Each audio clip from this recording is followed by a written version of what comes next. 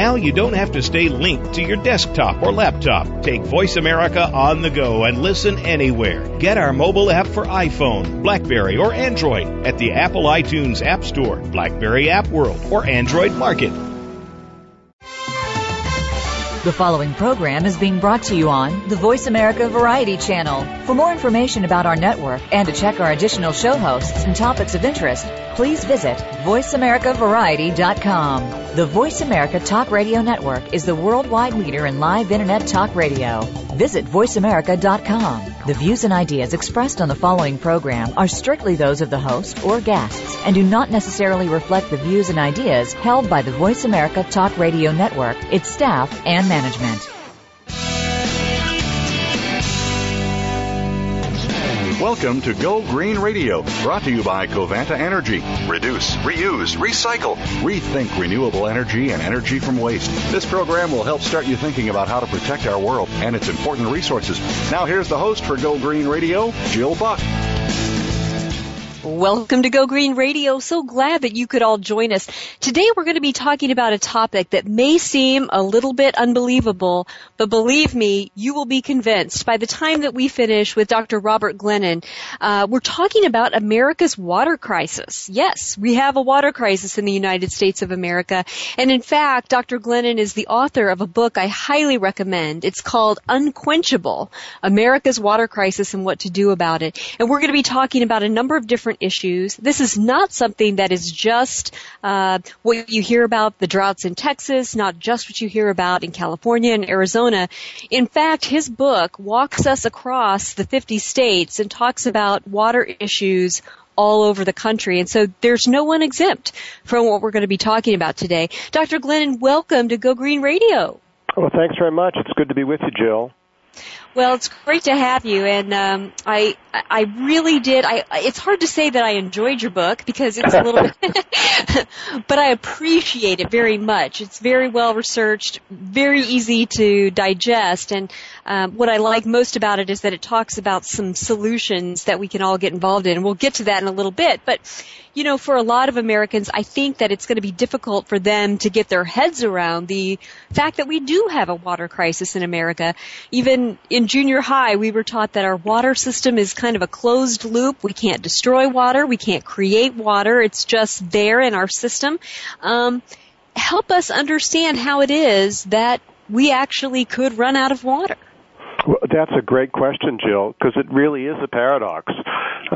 Yes, the hydrologic cycle teaches us that all the water there is. We can't make any more of it. We're still drinking the same water that the dinosaurs drank. So how can we be running out of it? Well, I'd suggest three things. One, think about one of your listeners in Los Angeles who flushes the toilet. Well, as much as 6 gallons of water goes over to the treatment plant, and then after treatment, it's unceremoniously dumped into the Pacific Ocean. So that's 6 gallons, and the millions and millions of other gallons flushed away by Los Angelinos is not available until the hydrologic cycle completes itself once again. And that could be scores or even hundreds of years before that water is available.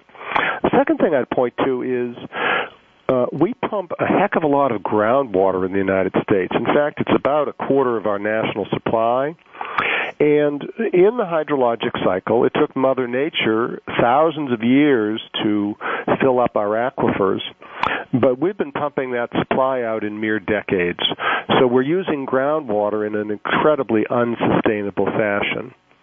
And the third thing, Jill, I'd note is just pollution. Whether it's industrial pollution or pollution through septic systems and sewage, what you see is that some of our supplies of water are rendered unfit for consumption. So that's compromising our supply. And the consequence of all three of these things is that all too often water is not where we need it, when we need it, in the amounts that we need. Mm-hmm. So it's a resource allocation and distribution issue as much as anything. Yes, it's not is. so much that we're running out of water. We still have a big blue planet, but there's so little of it that we can actually use for the things that we consume water for, whether it's agriculture or drinking, cooking, and we'll talk about this in a moment, but actually energy consumption's a big one too. Now, one of the things, the big blue planet, of course, is mostly salt water, so our actual potable access of the water on Earth is only about 1%. Right. And, of course, we know that desalinization is possible, but not without sacrifices. It causes a number of different issues, and we can talk about that in a moment. But one of the things I find so interesting, and one of the things I honestly hadn't considered so much until I read your book and I read an article that you were recently quoted in, and that was how climate change is affecting our water supply, or more accurately, our lack thereof. Talk a bit about the impact that climate change is having on our usable water supply. Sure. Well, the scientists are still trying to put all the pieces together, but there seems to be consensus in the scientific community that the Earth is warming. The reasons for it are a little more debatable, but with the warming temperatures come different patterns of weather and more extreme events. Goodness, in 2011 we've seen such horrible events in my home state of Massachusetts, a tornado, which is really quite unheard of. The drought in Texas you mentioned, and on and on and on, floods and extreme storms. But what really happens for our water supply, particularly in the West, is that with warmer temperatures, there's a shorter snow season. That is, we get more rain, less snow, more runoff, and therefore more evaporation, because it's not on the mountains in the form of snow. So the scientists who tried to model this predict, for example, Jill, that the decline in flows in the Colorado River system over the next 30 or 40 years are likely to go down by 10 to 20%. And that's in a system that's already overallocated. Now, there will be good news for water in some other parts. I mean, we're not going to make any more water, and the rising temperatures aren't destroying the water.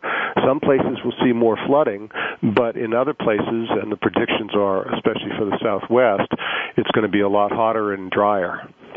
Well, and yet that seems to be where everybody wants to migrate, which is kind of unusual. Well, it is. I mean, the patterns nationwide, if you look at what our fellow citizens are doing by voting with their feet, is they're moving from places where there's a lot of water, like Michigan, to places where there's not much water. In the West, of course, California, Nevada, Arizona, but also in the Southeast, states like Florida, Georgia, North Carolina are all facing water problems, and yet they're seeing booming populations. Now, I have to give our listeners full disclosure.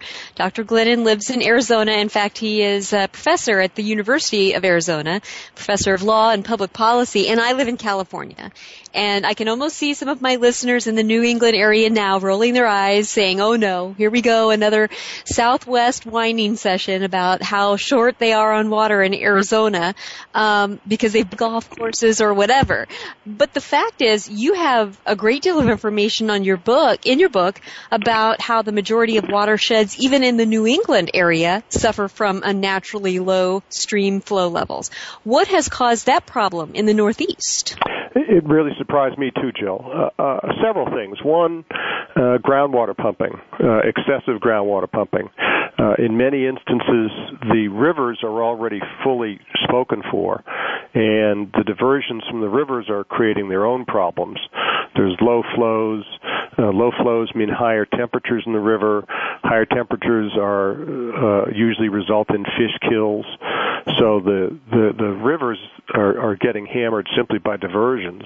And then the groundwater that's being pumped is being pumped in an unsustainable fashion.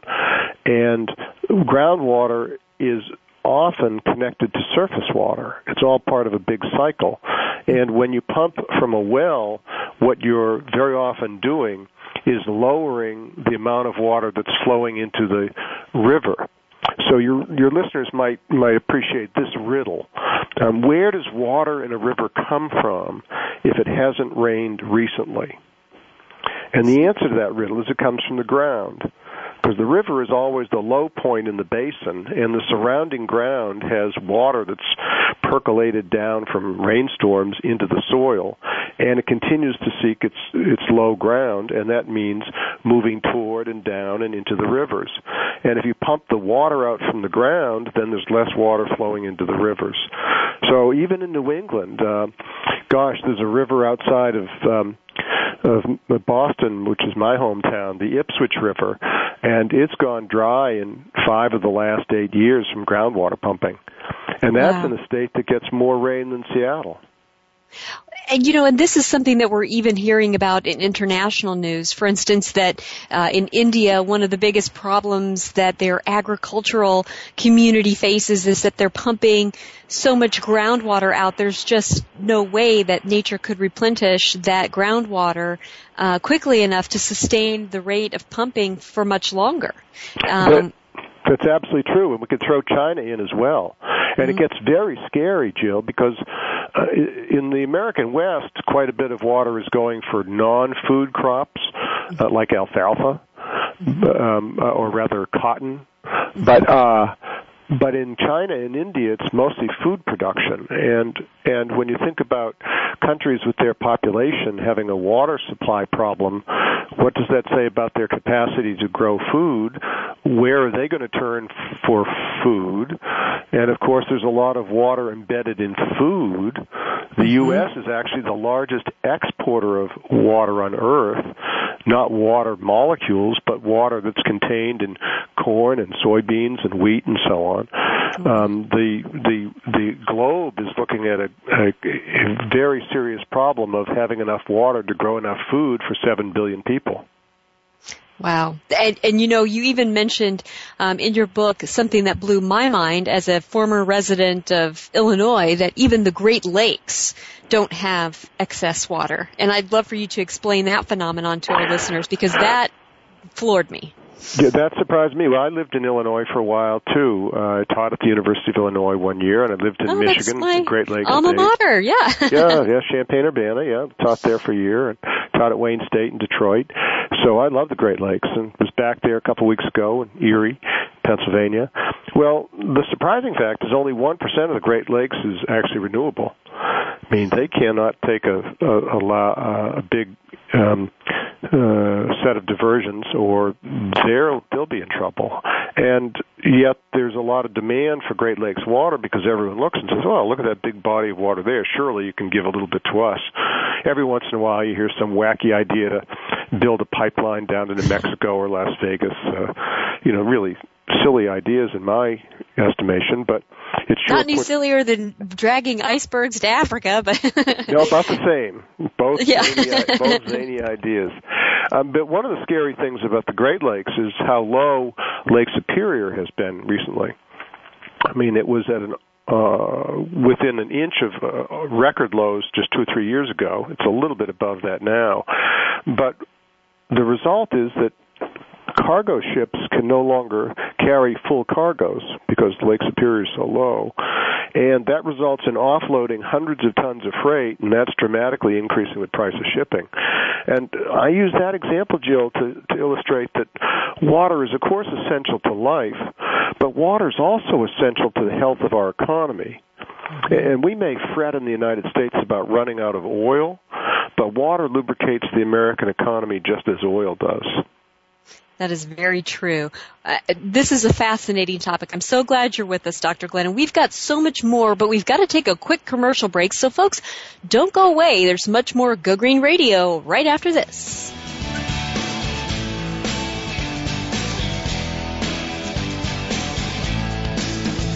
News, opinion, your voice counts. Call toll-free 1-866-472-5787. 1-866-472-5787. VoiceAmerica.com. Take a wild guess. How much garbage generated in the United States today is converted into energy? Is it 26%, 43%, or 14%? Working here and around the world to produce a reliable supply of clean, green energy, Covanta Energy works with communities to turn household trash into energy. Oh yeah, that question I asked earlier? Today, only 14% of U.S. garbage is converted to energy. Just 14%. Covanta alone processes half of that municipal solid waste into renewable energy for a cleaner world. For more information about Covanta Energy, visit us today at www.covantaenergy.com. Streaming live, the leader in Internet talk radio, VoiceAmerica.com.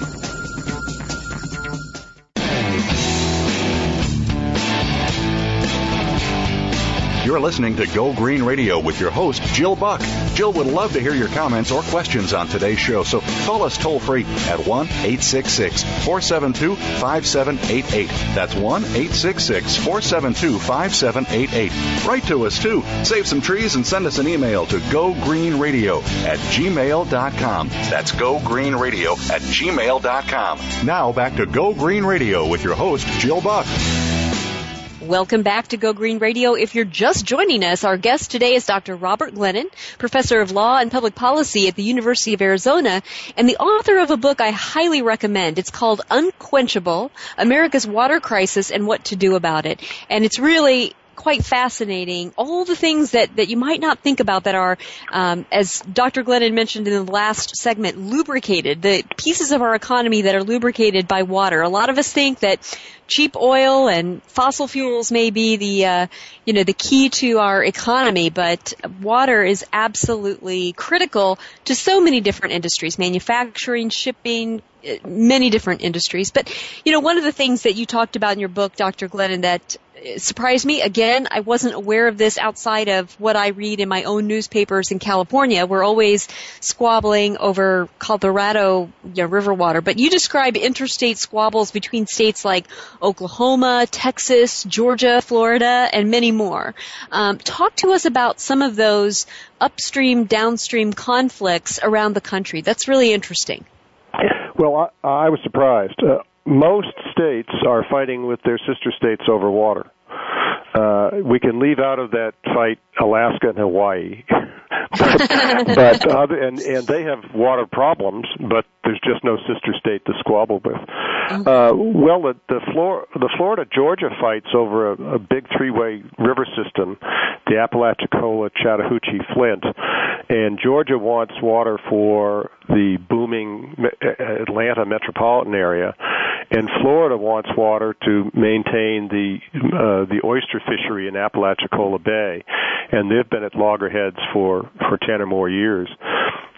Last year, North Carolina and South Carolina were embroiled in a lawsuit that was at the U.S. Supreme Court over an interstate river between North and South Carolina. That one surprised me. Golly, another story from the humid southeast, and yet there's not enough water to go around. Yes. Florida's had major problems internally with lakes drying up from too much groundwater pumping.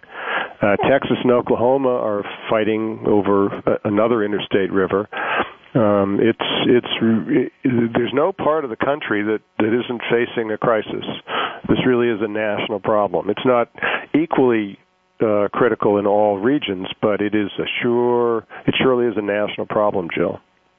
Well, and we hear a lot about another national problem quite a bit, that most Americans may not realize how intricate water is involved in the following issue. We hear a lot about energy independence, getting off of foreign oil, and even in politics we hear about this, and we hear about the various options that we may have for domestic sources of energy, etc.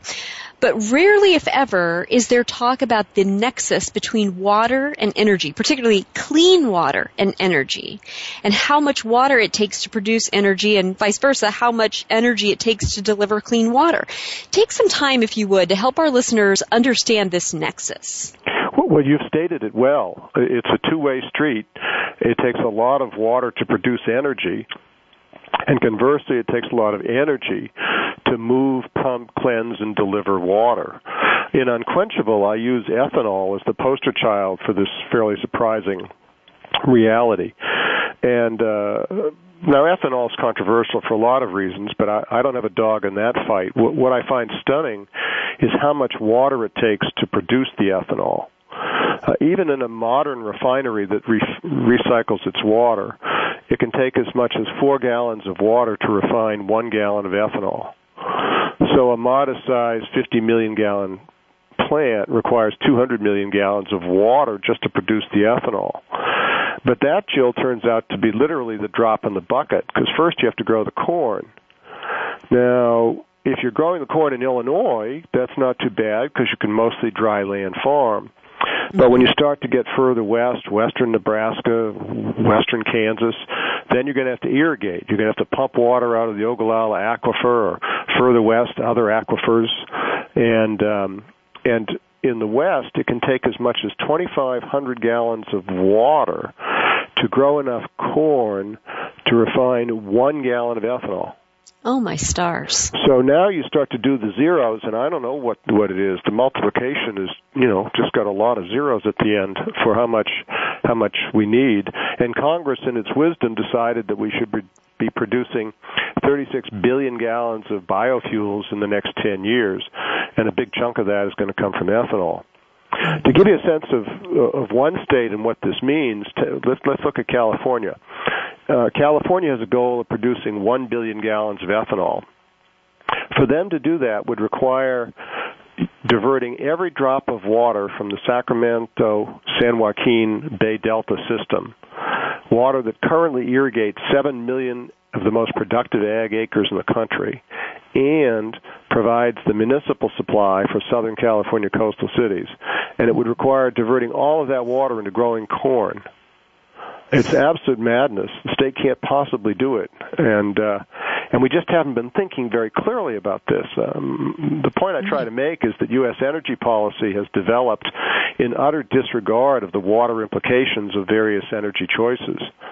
And one other one, if I may, Jill, that's surprising, that's not in the book, but I've written a couple of articles last year about it and did an opinion piece in the Washington Post about it, is solar energy.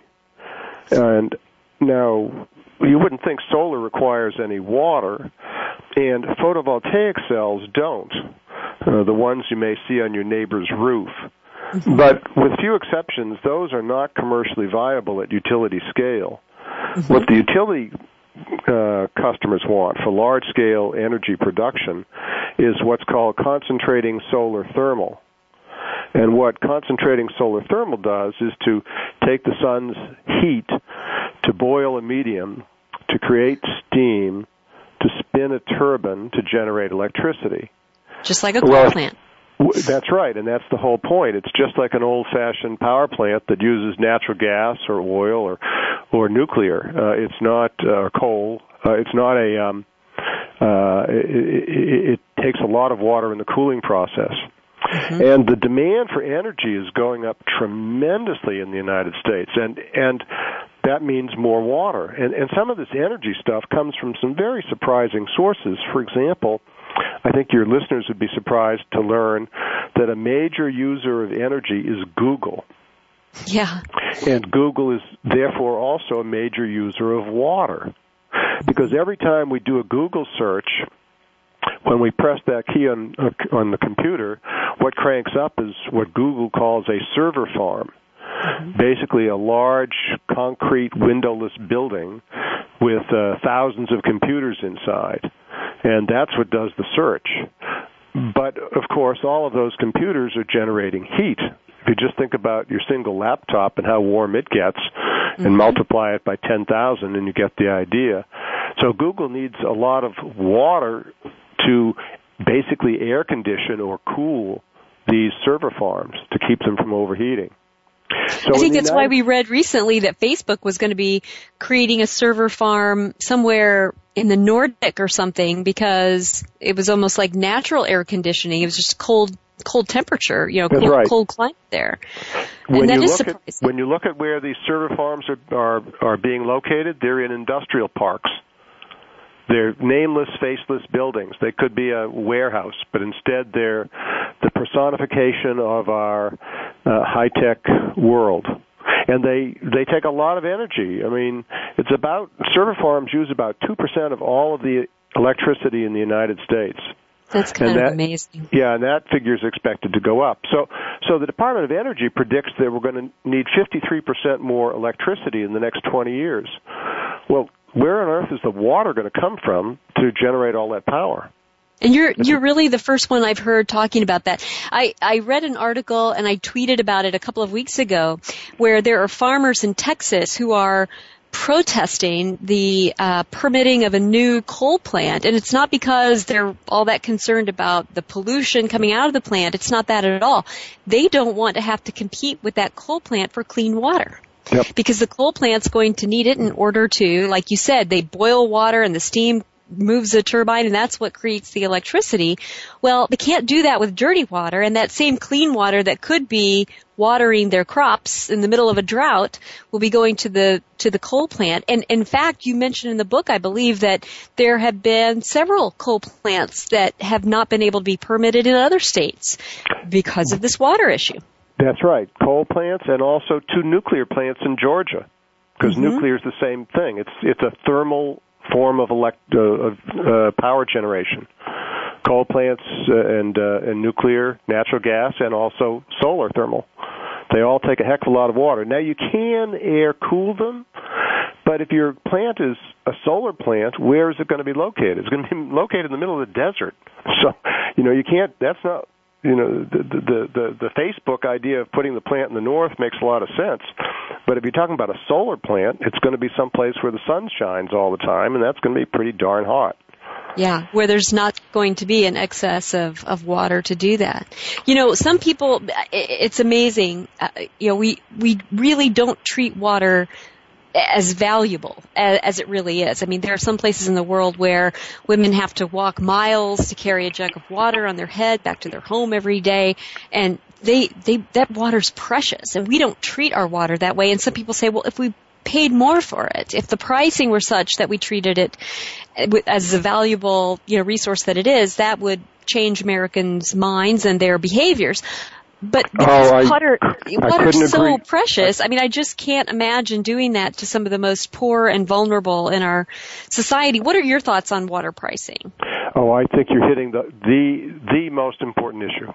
Everything else is secondary compared to how we price water. I mean, the reality in the United States is we're spoiled.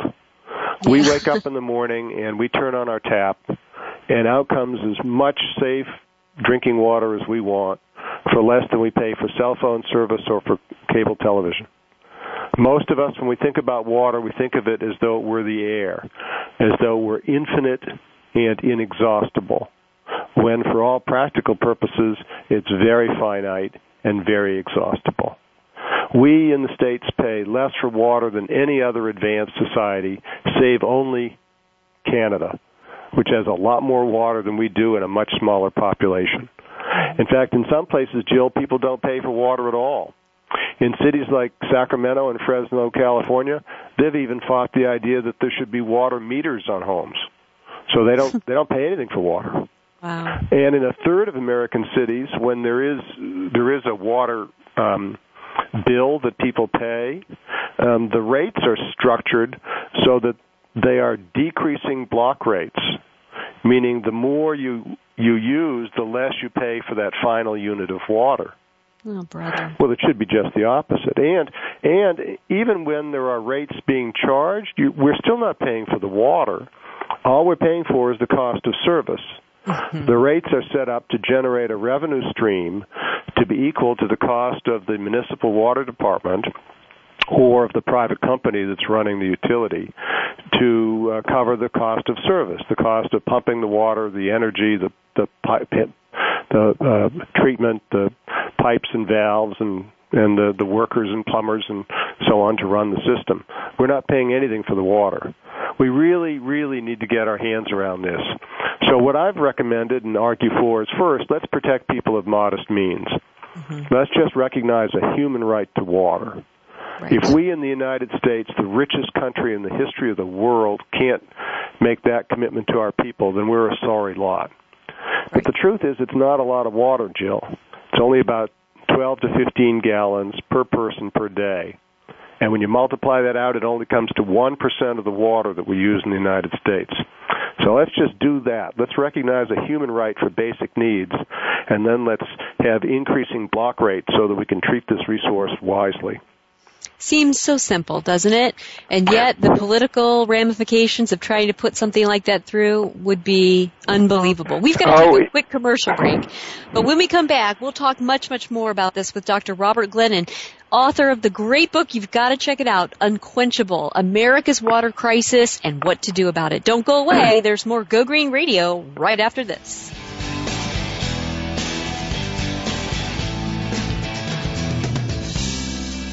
Ask the experts. Call toll-free right now, 1-866-472-5787. And ask our All-Star team to answer your question. That's 1-866-472-5787. Thank you for calling. VoiceAmerica.com.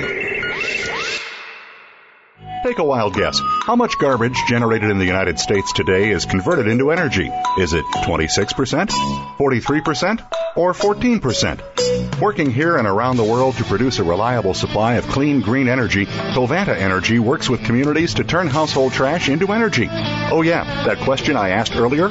Today, only 14% of U.S. garbage is converted to energy. Just 14%. Covanta alone processes half of that municipal solid waste into renewable energy for a cleaner world. For more information about Covanta Energy, visit us today at www.covantaenergy.com. The Internet's number one talk station. VoiceAmerica.com.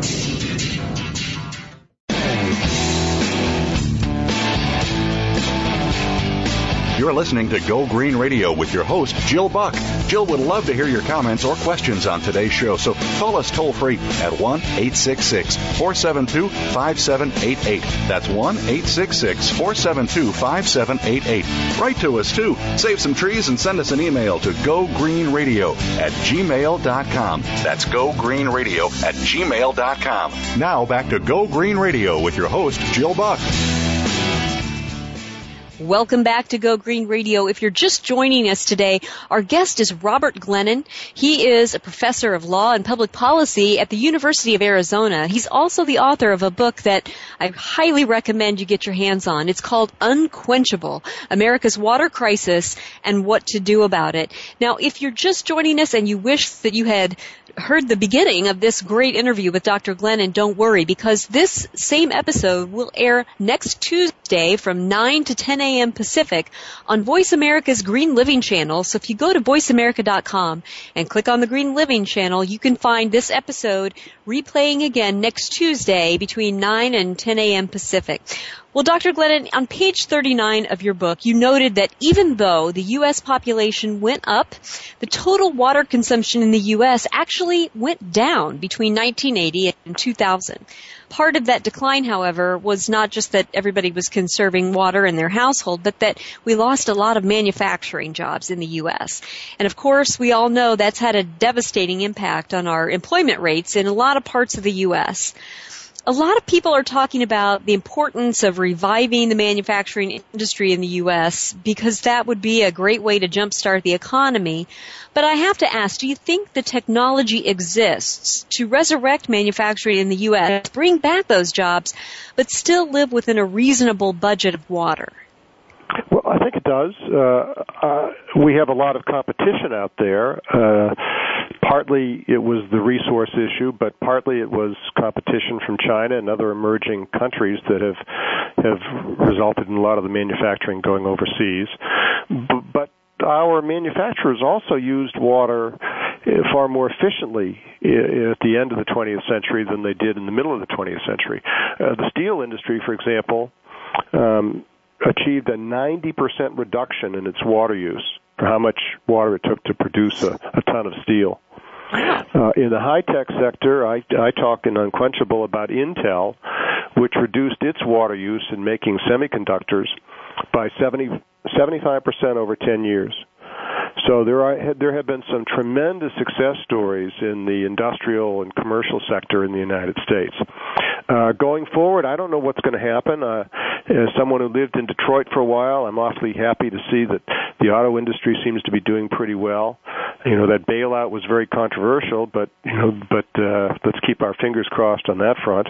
The city of Milwaukee, Jill, is trying to make itself into a city that's got plenty of water, and it wants to be really the hub of the water world with research centers and people who are concerned about water. But it's also trying to attract industries because it's able to say, look, if your industry needs water, come to Milwaukee because we've got it. It's not just for beer anymore. No, not just for beer anymore. There are a lot of environmental issues that surround the bottled water industry, and we really can't talk about water without talking about bottled water. It's easy to criticize the industry, but on the other hand, there are some legitimate concerns about the safety of our water supply that people are reacting to. And in your book, you discuss the fact that fertilizers and pesticides and herbicides are showing up in our aquifers. Now, it's one thing for those chemicals to show up in streams as runoff from farmland, but in my mind, it's quite another for them to show up in our aquifers, which are way down deep. Would you please explain to our listeners the significance of that? Sure, and it's pretty depressing, actually. Well, the farming community is far more efficient now than at any time in history, and farmers are producing more bushels per acre than the world has ever seen. And part of this revolution has come from pesticides and herbicides and different seeds that the Monsanto and Dow Chemical and so on are producing, and those have been terrific in one way, but in another way, they're very heavy chemicals. And if applied excessively, what happens is that the chemicals mix with rainwater and percolate into the ground and then leach further and further into the ground, where eventually they hit the aquifers. And if you have a well that's pumping from that aquifer, then you're going to be picking up the elements of the pesticides and herbicides and fertilizers that were applied by the farmer. And in rural areas, most people are living on their own domestic wells. And domestic wells are, unlike the large-scale commercial agricultural wells, the domestic wells tend to be fairly shallow and they're not regulated. For those of us who live in cities, the Safe Drinking Water Act requires cities to monitor for all kinds of things and to issue a report once a year to all the consumers telling them what the tests of the water have found out. But in rural America, where 45 million Americans get their water from exempt wells, these are unregulated wells. These wells are shallow, and they may have contamination in them, and the families are literally drinking the water. They've poisoned themselves and are now drinking the water. It's very disheartening. Well, and this isn't just a hypothetical situation. You discuss a study in your book where several wells in various locations were tested, and tell us about the results of that. Well, the results are a high percentage of domestic wells with elements of atrazine and other really nasty chemicals. So and additional chemicals come from the pharmaceuticals that we consume which have been life-saving in many ways. I mean, think of a world without antibiotics. Antibiotics have changed our lives. But when we take antibiotics or hormone supplements or birth control pills or erectile dysfunction medicines or anything else, our bodies absorb some of it, we excrete the rest, we flush it away, but traditional wastewater treatment plants don't remove it. So they're still in the cycle. And these are very powerful chemicals, and EPA really hasn't figured out what the maximum exposure for human safety is for these various newfangled pharmaceutical drugs. And so we're really conducting a kind of collective experiment on ourselves with multiple chemicals depending on what people in the community are taking for antibiotics or hormone supplements. Right. And I know we've had on Go Green Radio, we've had the American Association of Local Pharmacists on, and they have a national take-back program that they're offering to their customers for free, and I think we'll see more and more of that going on in pharmacies. I think that the American public is beginning to wake up to this issue, but, even some of the things that the American public thinks that we're doing to protect our water supply and protect our environment aren't necessarily doing the trick. I know that a lot of people have heard the message, here's something you can do to go green. You can eat one less hamburger, eat a little less beef, because the beef industry has this carbon footprint or this environmental footprint. But when you substitute poultry for beef, you might not be doing the environment a lot of favors. Talk to us about the implications to our water supply that the poultry industry has. Well, that's a surprising development, too. The chicken industry has changed so much. We now eat so much more chicken than ever. And the farms that are raising these chickens are really huge operations run by major corporations, and you have tens of thousands of chickens in one spot, and all of these chickens, of course, are producing manure. And when you cumulatively have that many birds producing manure, you've got a real problem. So these facilities, which are known as confined animal feeding operations, or CAFOs, have to figure out some way to keep that manure from running off after rainstorms into our rivers. And sometimes they've done a pretty good job with it, but sometimes they haven't. And in any event, whether it's chicken or beef, one of the ways that the farmers have raised these critters is by feeding them lots of antibiotics and hormones. Well, again, just like human beings, their bodies only absorb about 1/4 of the antibiotics and the hormones, and the rest is excreted into the manure. So now, not only is it bad enough that you've got manure, which can create problems with E. coli and other bacteria, but you've got these powerful chemicals in the form of antibiotics and hormones in the manure. And unfortunately, all too often, that has ended up in local rivers. So much so that the state of Oklahoma has sued Arkansas for the Tyson poultry plant upstream in Arkansas for polluting the river. Wow. But let me just add one more fact to that, to really kind of gross at one level. But a mature dairy cow produces 120 pounds of manure a day. Yikes. A day. That's so in the Central Valley of California, which has some huge dairy herds, the dairy cows produce 84,000 tons of manure a day. You can smell it if you drive the I-5. Oh, yes. Oh, yes. Well, and that is a big problem. And I think one of the things, I know Pacific Gas and Electric is, the utility out here, and they are looking at ways to create poop power, and we've had them on the show to talk about that as well.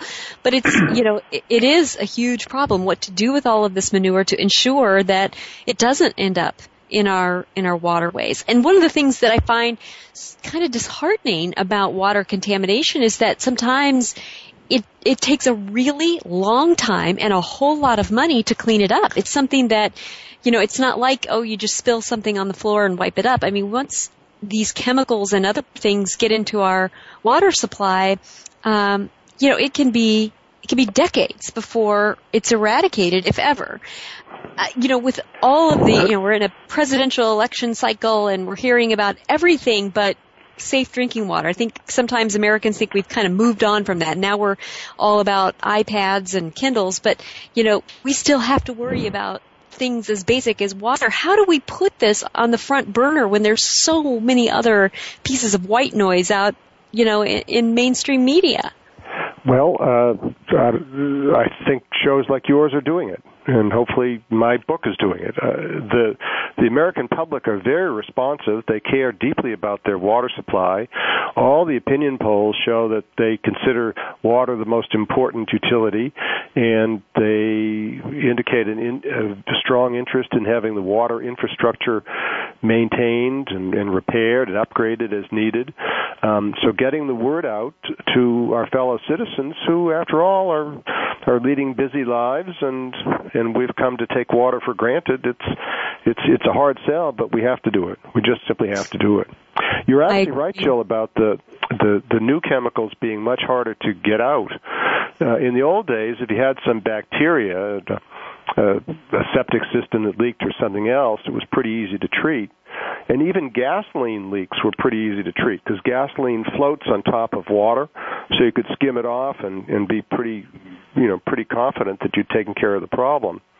But with these volatile organic compounds, TCE and some of the other nasty stuff out there, they produce what's called a DNAPL, which is a kind of liquid, and it's water soluble.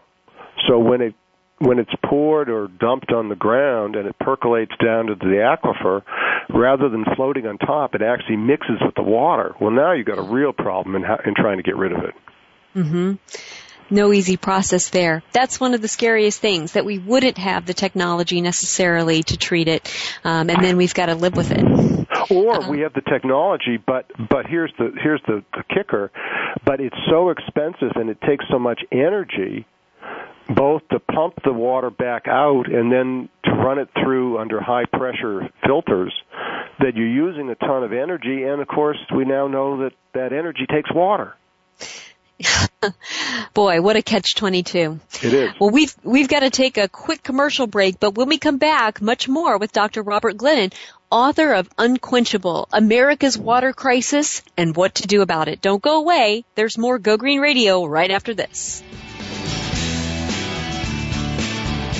Talk, talk, talk. That's all we do is talk. If you'd like to talk, call us toll-free right now at 1-866-472-5787. 1-866-472-5787. That's it. VoiceAmerica.com. Take a wild guess. How much garbage generated in the United States today is converted into energy? Is it 26%, 43%, or 14%? Working here and around the world to produce a reliable supply of clean, green energy, Covanta Energy works with communities to turn household trash into energy. Oh yeah, that question I asked earlier? Today, only 14% of U.S. garbage is converted to energy. Just 14%. Covanta alone processes half of that municipal solid waste into renewable energy for a cleaner world. For more information about Covanta Energy, visit us today at www.covantaenergy.com.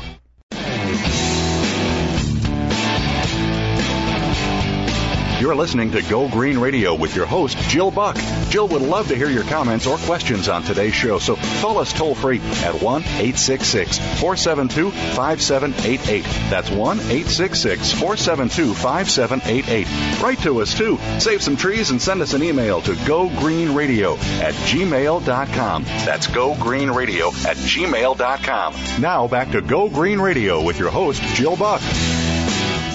Welcome back to Go Green Radio. If you're just joining us, our guest today is Dr. Robert Glennon, professor of law and public policy at the University of Arizona, and he's got a book out that I really encourage you to take a look at. You can get it at Amazon, and I'm going to ask him where we can also maybe look at it on his website, but it's called Unquenchable, America's Water Crisis and What to Do About It. And though it is academic and there's research involved, it's very accessible, and I highly recommend everybody having this on their shelf. Dr. Glennon, besides going to Amazon, where else can we get the book? Most bookstores. I'm a big fan of independent local bookstores, so if you've got an indie that you like, please patronize them. For more information on me and the book, you can go to my website, which is www.rglennon, Glennon, that's my last name, .com, rglennon.com. Great. You know, as we talk about the various contaminants and problems with our water supply, I can foresee many Americans responding to this issue of water contamination the same way that many Americans responded to the problems with their local public schools. They opt out. And that's a sad thing. In the same way that we've seen some of the most affluent and influential Americans pull their kids into private school rather than fight the good fight within the public education system, I'm afraid we might be likely to see those who can afford it go ahead and install expensive filtration systems in their homes rather than get involved with making the system better. What do you think will happen to our local municipal water supply if something like that happens, Robert? Oh, gosh, Jill, I think you framed the issue beautifully. And you know the answer. I mean, it will go downhill. You set it up, and you're absolutely right. And I think it would be terrible. I mean, that's what happens in third world countries. No one drinks the water. Everyone has big, 5 or 10 gallon jugs of water or bottled water, and here in the United States, there's no reason to drink bottled water. Our municipal supply is every bit as good as bottled water, and of course, bottled water costs 1,000 times more than the tap water. And I think, as an American, I'm particularly proud of the fact that we have universal access to water at incredibly cheap rates. I mean, what a remarkable achievement for society to be able to do that. And it's happened by a tremendous willingness of state, local, and federal officials to put money into having a great water and wastewater system. But that's under compromise. Our water now is still very safe and secure, but the infrastructure that delivers the water and the infrastructure that treats the water is in woeful need of upgrading. And despite all of the incentives and initiatives that the Obama administration has had on roads and bridges and the like, there's only been a pittance when it comes to water and wastewater. And with local governments in a state of frenzy about budgets that are out of control, water and wastewater just isn't a high agenda item. I mean, what politician wants to run on the campaign for re-election saying, "I overhauled your sewer system"? It's not going to happen. And yet, I can't think of anything more important and more essential to us as a community than protecting this public supply. Well, and what a pity it would be for the number one economy in the world to, have our grandchildren on our laps one of these days and, they can't drink the water. And we're telling them stories about a time when we could drink out of the garden hose. I mean, that would be an incredible regression on the part of our society, I think. It doesn't have to happen, and we must not let it happen. But that takes community resolve and a commitment to keeping our water safe and secure. Well, and I think it also requires a little bit of civic engagement as well. I mean, here in California, every couple of years we see people running for the water board, but I'm not sure that anybody even knows who they are or what their stance is or, why they're a good or a bad choice for being on our local water boards. And I think in as much as we need to pay attention to our local mayors and school board candidates, water boards are pretty important too. And we need to be involved in the process of supporting what they do when, for example, they propose to have a system of pipes for reusing our water, which is a very sensible thing to do. We do it here in Tucson, and some other western cities are doing that. We don't drink the water that's come from the treatment system. What we do is we use it for golf courses and highway medians. Google's starting to use some of it in its server farms. But it's also expensive because it requires a completely separate system of pipes and valves. So we as citizens, as constituents of officials, have to be behind them when they propose something that's going to be costly but sensible for our water and wastewater system. We need to have their backs because politicians are not going to get out in front on anything that's going to raise the price of water. I mean, it's the third rail of American politics to propose an increase in the rate of water. And yet, I have to tell you, Jill, nothing is more important. As I've been going around the country talking about this book, I meet inventors and engineers who have designed better water mousetraps. Filtering systems, reuse systems, low-flow systems. I mean, they have ways of how to conserve and use water wisely. And it is so sad for me to see these energetic young inventors with good ideas, and yet almost never do they have a viable business plan for bringing these things to market. And the reason is the price of water is too darn low. Mm-hmm. Very similar to what we see in the clean energy sector. A lot of the same complaints, that they just can't compete with cheap oil, and It makes it difficult to bring those things to market. Yes, it does. In the few moments that we have left in the show, a couple of minutes, I'd love for you to talk to our listeners about the 3 most important things that they could do right away this week or this month to help make a positive impact on the water situation in America. Okay, 3 in 2 minutes. Well, you know what? Okay, we might stretch a little, so take your time. Well, the first one is what I just said. It's to support the water and wastewater system by putting your money where your values are. We need to put money into the system, and they need to be out in front of that. We all do. But then, what can individuals do? Well, I'll mention 2 things that I think are quite extraordinary. One, stop using your kitchen food disposal, because a study in Tucson found that if you use your food disposal 2 minutes a day to get rid of your food scraps, by the end of the month you've used 150 gallons of water. Holy smokes! And that's food scraps. You can throw them in the trash or throw them in a compost pile. So that's an easy way to save water, is to stop using your food disposal. Okay. And the second thing for your listeners who want to save water is turn off the lights. There's a study that I mentioned in Unquenchable that calculated how much water it takes to produce electricity to run a single 60-watt incandescent bulb for 12 hours a day for a year.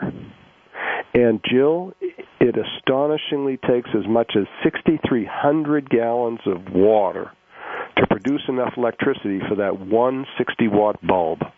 Good grief. I don't think I've ever seen that calculation. I mean, outside of your book, that's amazing. Yeah. And so the easy thing we can do is when you go out of a room in your house, turn off the light, because you're not only saving electricity, you're saving water.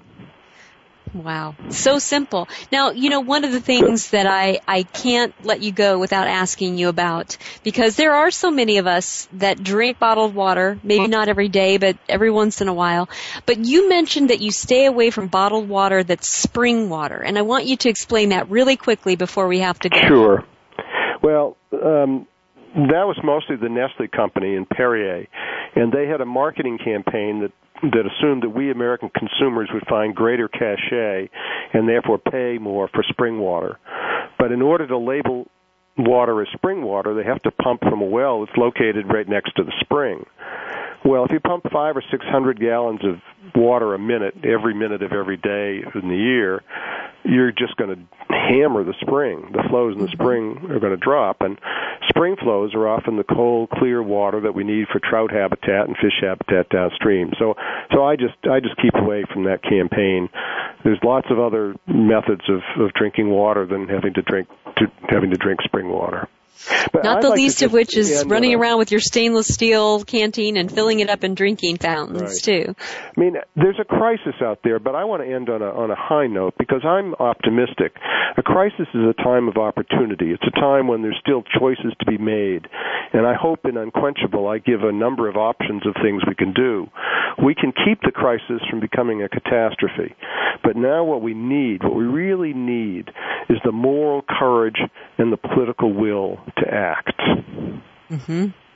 And I hope that we can find that. And I think that your book would set any politician up to feel empowered and enlightened enough to make the requisite case for doing just that. And I can't thank you enough for putting it together so well. Folks, you've got to get out there and get a hold of Dr. Glennon's book. I got it on Amazon. You can get it there too. It's called Unquenchable, America's Water Crisis and What to Do About It. You can also visit his website at www.rglennon,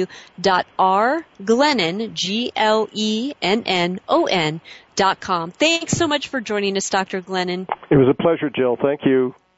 Thank you. And folks, we'll be back same time, same place next week with more Go Green Radio. Until then, have a great week and do something in your life to go green.